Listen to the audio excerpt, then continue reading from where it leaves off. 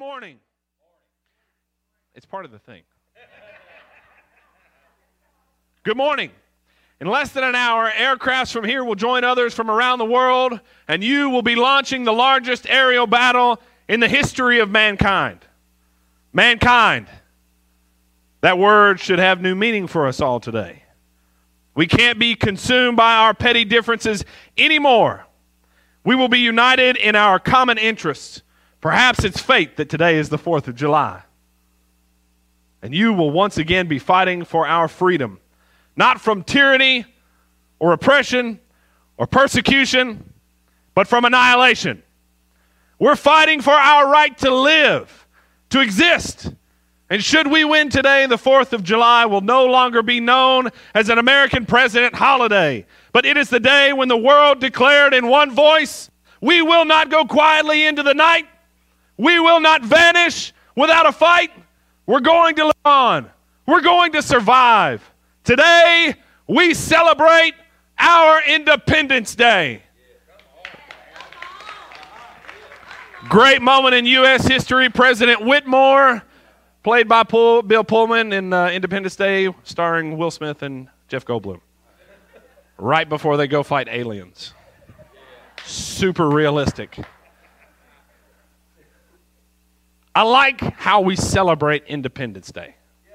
I like that we have a movie called Independence Day where we fight aliens and blow up. I like that during the 4th of July month, you can drive down the road and at any moment see explosions to your left and to your right to where people are just testing their fate in limbs to see if they can blow up as much stuff as possible. I love it. I love the way we celebrate this holiday as a country. I love how we celebrate our freedom. I love how we throw ourselves at that type of celebration to where we are shooting fireworks off literally for a month, okay? It's not something where it's like, today's the day, blow them up. No, we're doing it for like a month, okay? I love it. Some of you have been to fireworks shows with my family and I. Some of you haven't, but we have a tradition. We go to as many as possible. We go to 3, 4 a year. And afterwards, at each one, my children and I, my wife sits it out, but my children and I, as soon as they have the grand finale and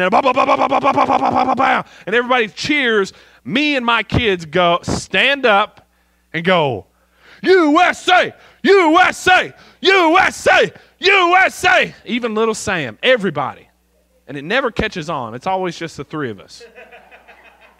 But my kids will turn and look at those communists that are out there watching it and go, USA, USA, and just so excited on how we celebrate this holiday. I love it. I love it. I love that that's how we do it.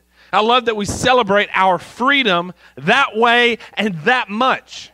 But I get convicted because I wonder if I've ever in my life celebrated the victory and freedom that I have in Christ with that much effort, that much enthusiasm, that much fervor and dedication, not just one moment or one day, but where I am absolutely setting fire to the rest of the world and everything else that it has to just declare, I'm free.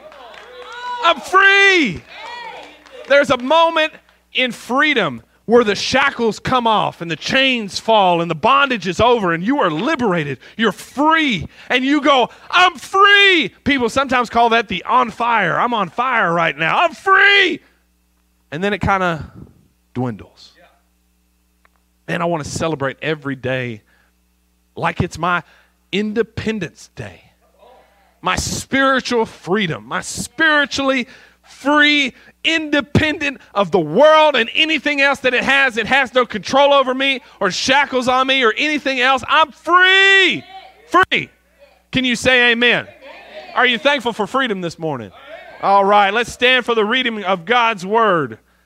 We are starting in Romans 6. Starting then in verse 15.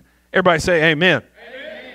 What then are we to sin because we are not under the law but under grace? By no means. He's trying to make it really clear. Absolutely not. That's not what I'm saying. Do you know that if you present yourselves to anyone as obedient slaves, you are slaves of the one whom you obey, either sin, which leads to death, or of obedience, which leads to righteousness.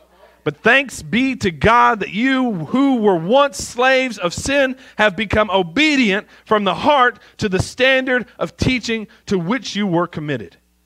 And having been set free from sin, having become slaves of righteousness.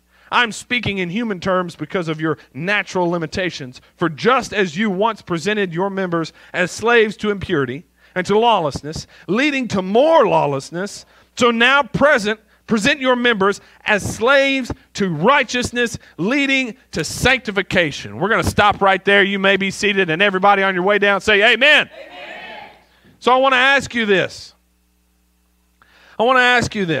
The way we celebrate our freedom, the way we celebrate our righteousness, the same way that my kids can stand up and look at a group of people and go, USA, USA, and not be ashamed. Have we ever celebrated our freedom in Christ in that same intensity? An intentional moment where we are celebrating that we are free and independent of all things. Do we throw ourselves at that righteousness? Do we throw ourselves at righteousness with the same intent and enthusiasm and energy that we used to throw ourselves at sin?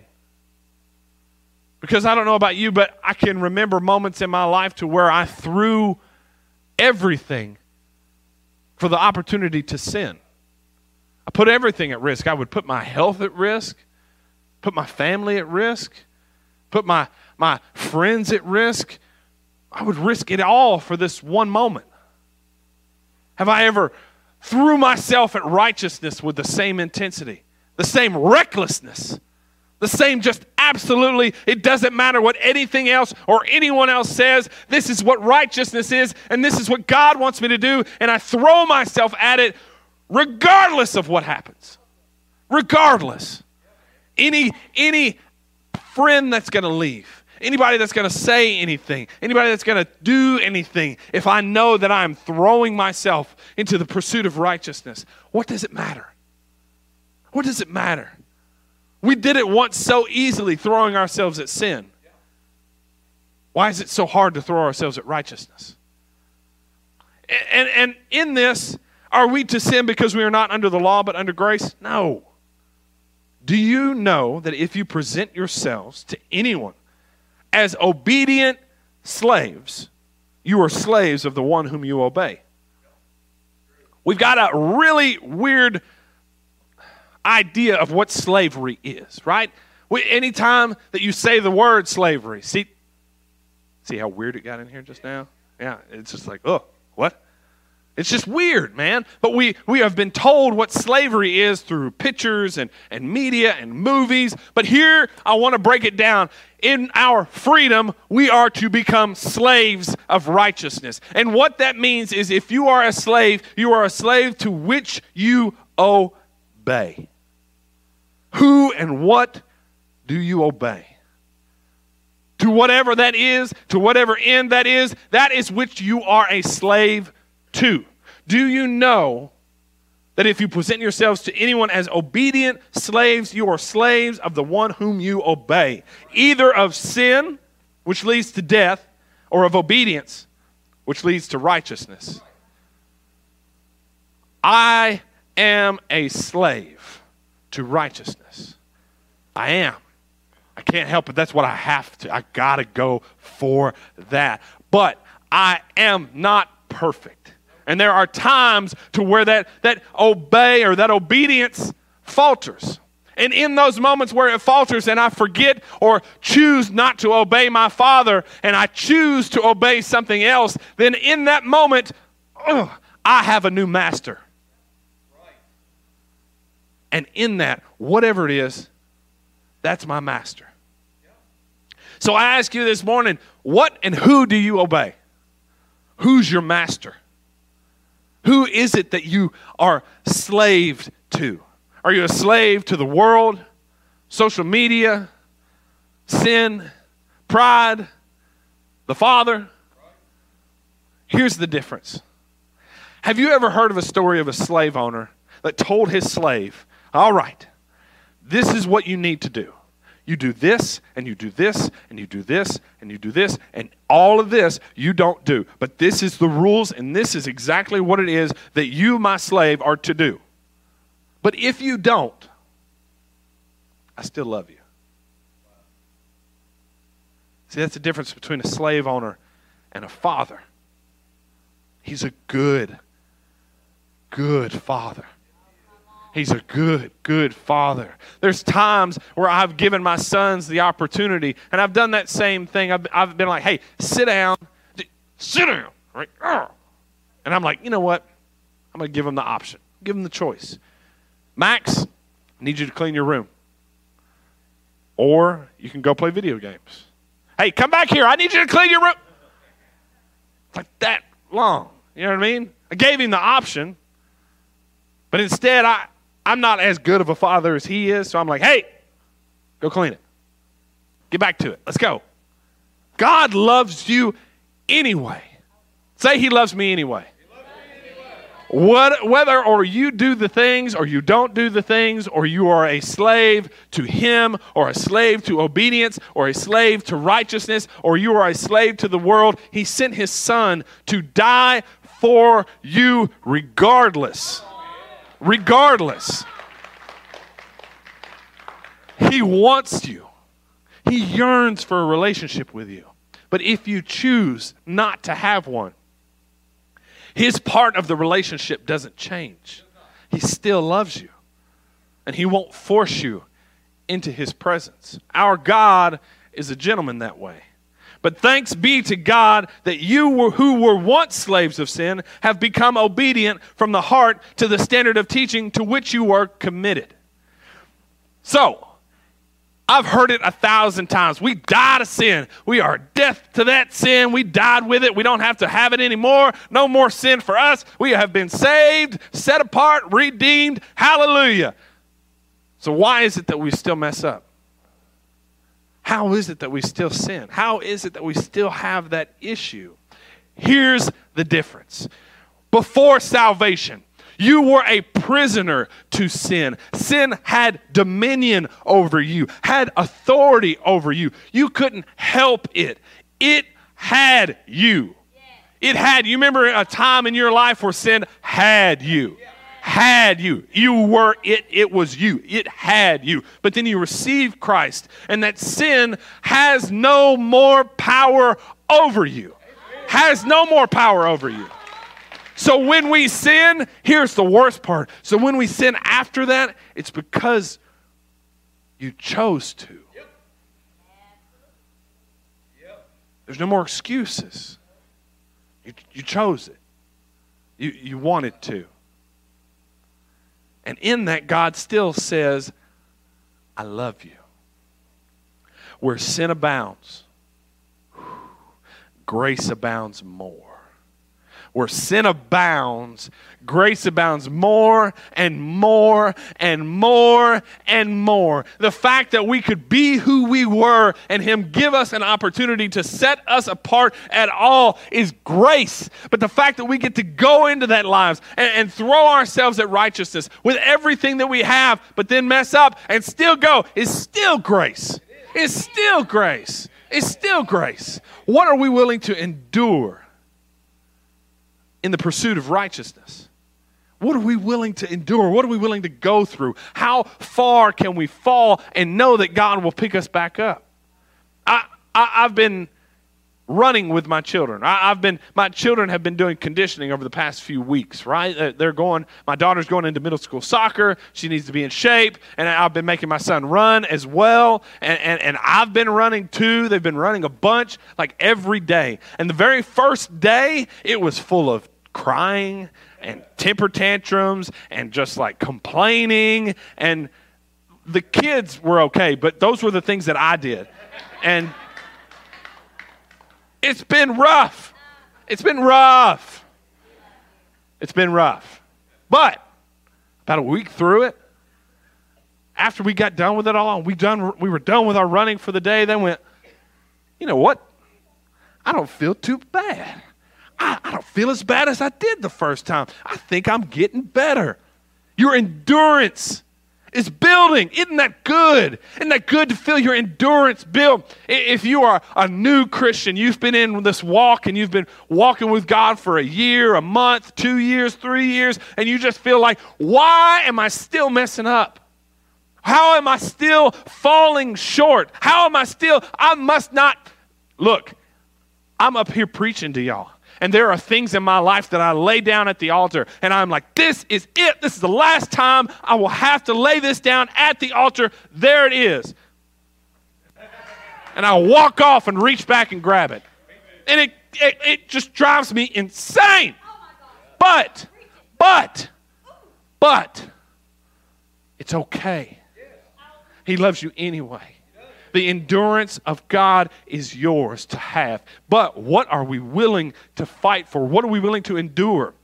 I heard a coach this week say, are you willing to sprint and run with everything you have when you don't know where the finish line is? Are you willing to run as fast as you can with absolute 100% effort to the very end, not knowing when you're going to get a break, not knowing when you're going to get water, not knowing when it's going to stop? Are you willing to wait for that healing and not know if it's ever going to come? Are you willing to run and not know if that job is ever going to come? Are you willing to serve and pray and worship, not knowing if that child is ever going to come home? Are you willing to go and run and chase after righteousness and throw yourself at it when you don't know if it'll ever pay off? Are you? To run, to sprint, and not know where the goalpost is. When you get there and get to where, all right, as long as I got to do is get to here. If I get to here, then it'll be okay. And then all of a sudden that goalpost moves and you have to go further and you have to go more. And it takes more prayer and it takes more service and it takes more reading and understanding and worship and keep going and keep going and keep going. Are you willing to endure that? Are you willing? Are you willing to be a slave to righteousness? To obey when the only thing your flesh wants to do is disobey. It's hard to obey when everything that you want to do is disobey. But if you are new in Christ, sin has no power over you. It has no dominion over you. It cannot hold you down. It cannot tell you what to do. It cannot hold you down anymore. And if you believe that sin just has you, you can't get away from it, that is the devil talking. That's the devil. Are you willing to run? Are you willing to build that endurance up? Are you willing to keep going, not knowing where the finish line is? There's going to be a time in your life, and there are people who I have seen, and I inspire me and want me to be like them, that I've seen the devil knock them down and them get up going saying, you should have killed me because here I come and I'm bringing the body of Christ with me, and you better look out. I want to get there. I want to get to that point. I'm not there. I'm not, but I want to get there. I want to get there, and I'm willing to run. I'm willing to get out of breath. I'm willing to feel that pain, and whatever the social pressure is, I don't care. I'm going after it, being a slave to righteousness and not caring of the circumstances or situations that happen because of it. I have to. I'm a slave to righteousness. Are you? Amen. Amen. So now, for just as you once presented your members as slaves to impurity and to lawlessness, leading to more lawlessness, so now present your members as slaves to righteousness, leading to sanctification. Okay? So lawlessness led to what? More lawlessness. More lawlessness. But your members as slaves to righteousness leads to what? Sanctification, baby. Sanctification. Salvation happens in an instant. It's that in spiritual endurance and path that leads you on the path of sanctification. It's when you fall and get up. Yeah. And when you fall and on your way to get up, you fall again, but you get up again and you keep going and you keep going and you keep going because you are a slave to righteousness. You are a slave to that. You cannot help it. It's what you must do. Yeah. There was a guy I heard say something one time, and he just kind of like threw the phrase out like it wasn't no big deal, but it's something that's sunk in me and I've never forgot it. I can't even say it right. I never forgot it. He said, where there's no fruit, there's no root. There's no fruit. There's no root. There's got to be root. And if you got root, you will produce fruit. So carrying on, going to verse 20, for when you were slaves of sin, you were free in regard to righteousness. But what fruit were you getting at that time from the things of which you are now ashamed?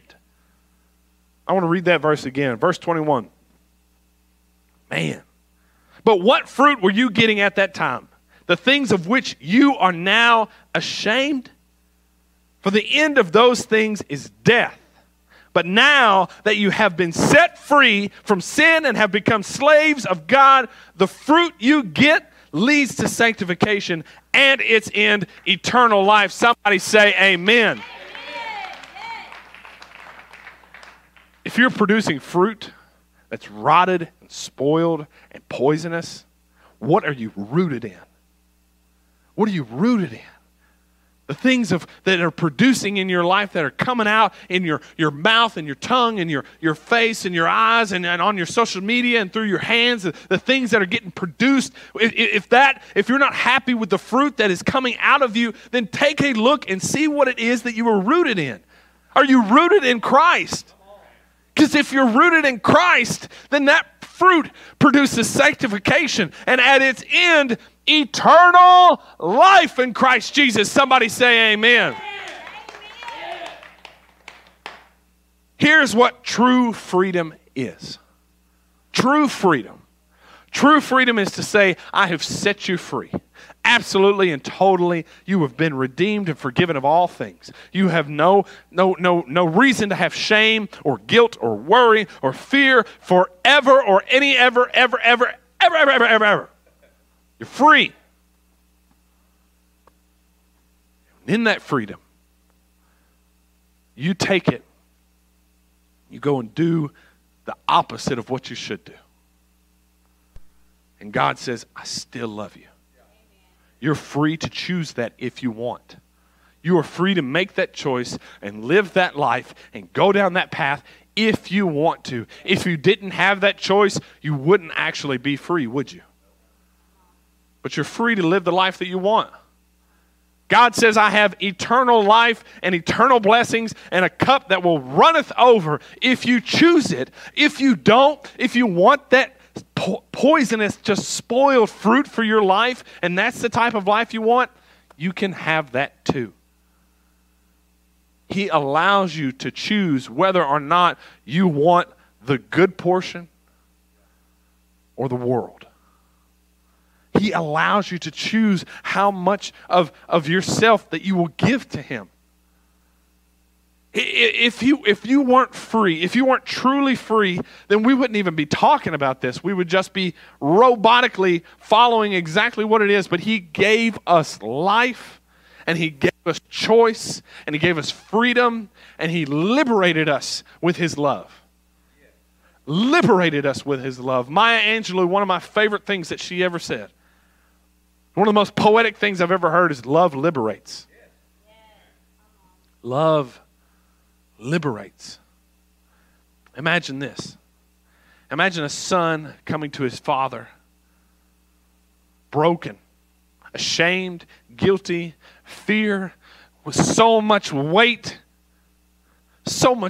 and conviction over who he is and the choices that he's made, that he can't even figure out how it is that he wants to express to his father how sorry that he really is, how truly ashamed and heavy that he truly is. I just want to be able to express it to you as much as I can. And before he can say anything, the father looks at him and goes, I love you so much. The freedom that happens in that child is unlike anything that I can imagine. Love liberates. It liberates. When a husband or a wife and just shame and regret just comes to their spouse wanting to tell them how sorry they are, just bound up by this problem or this thing, and their spouse looks at them and goes, I love you so much. Love liberates. It frees us. Everything, this laundry list of things that are reasons that we keep to ourselves, that we try to make a case for some reason to God as to why it is we don't deserve salvation. Look at this laundry list of things that I've done. Look at all this ugliness. Look at this darkness and this sin and this just pain and this just stuff that I have chose in my life that is completely opposite of who you are and what you want from me. This is why you should not love me. This is why you should not save me. This is why Jesus should not have died for me. And God looks at you and goes, I love you. Love liberates. You're free because of his love. You're free because of who he is. It's who he is and what he does. He loves you. It's not a free gift that just like we have a stack of them, take one as you leave. No, it is one that was designed in purpose with you, for you, with your name on it. When he died on the cross for you, your face was on his mind. Your name was on his mouth. I'm dying for her. I'm dying for him and her and him and them and him. He thought of you. It's for you. If you're scrolling and you just happen to stop, the gift of God is for you. If this is your first time with us today, the gift of God is for you. No matter how many times the devil has tried to convince you that you are not worth saving, that you're not worth loving, that you're not worth it, that you've done too much or you've run too far. That's all a lie. He loves you. Allow his love to liberate you, to free you. Somebody say amen. And finally, verse 23. For the wages of sin is death, but the free gift of God is eternal life in Christ Jesus our Lord.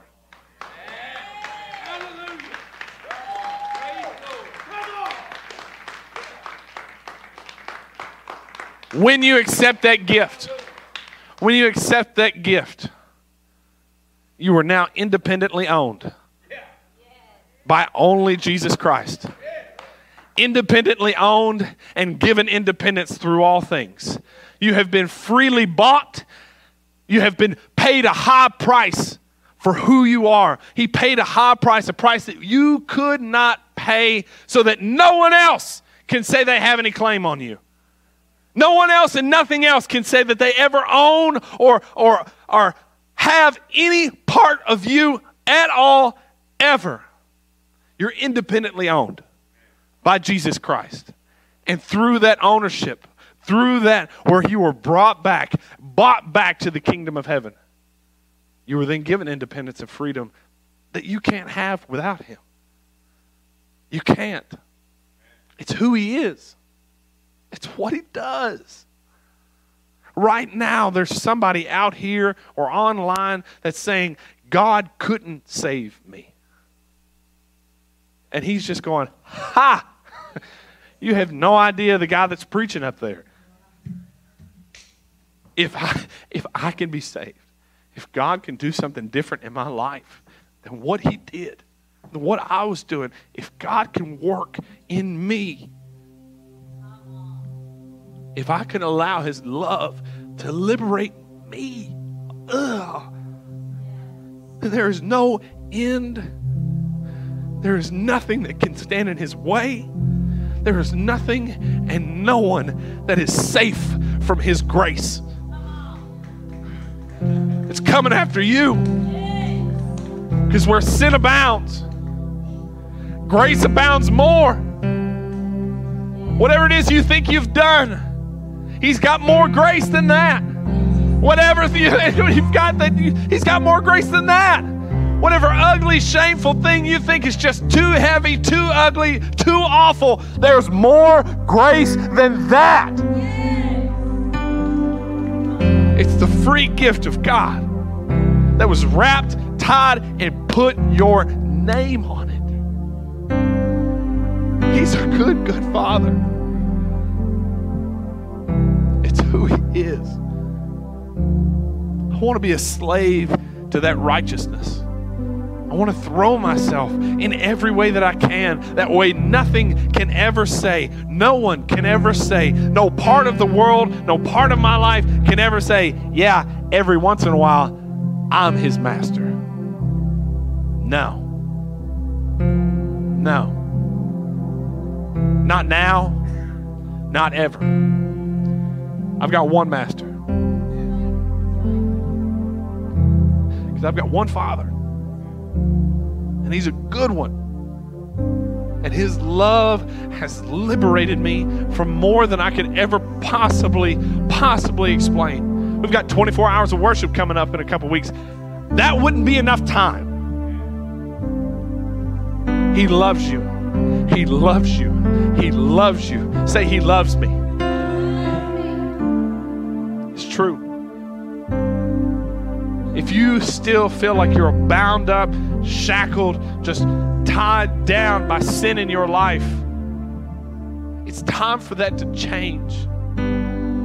No one wants that life for you, and you don't want it for you either. Allow the love of God to liberate you today. Allow the love of God to free you today.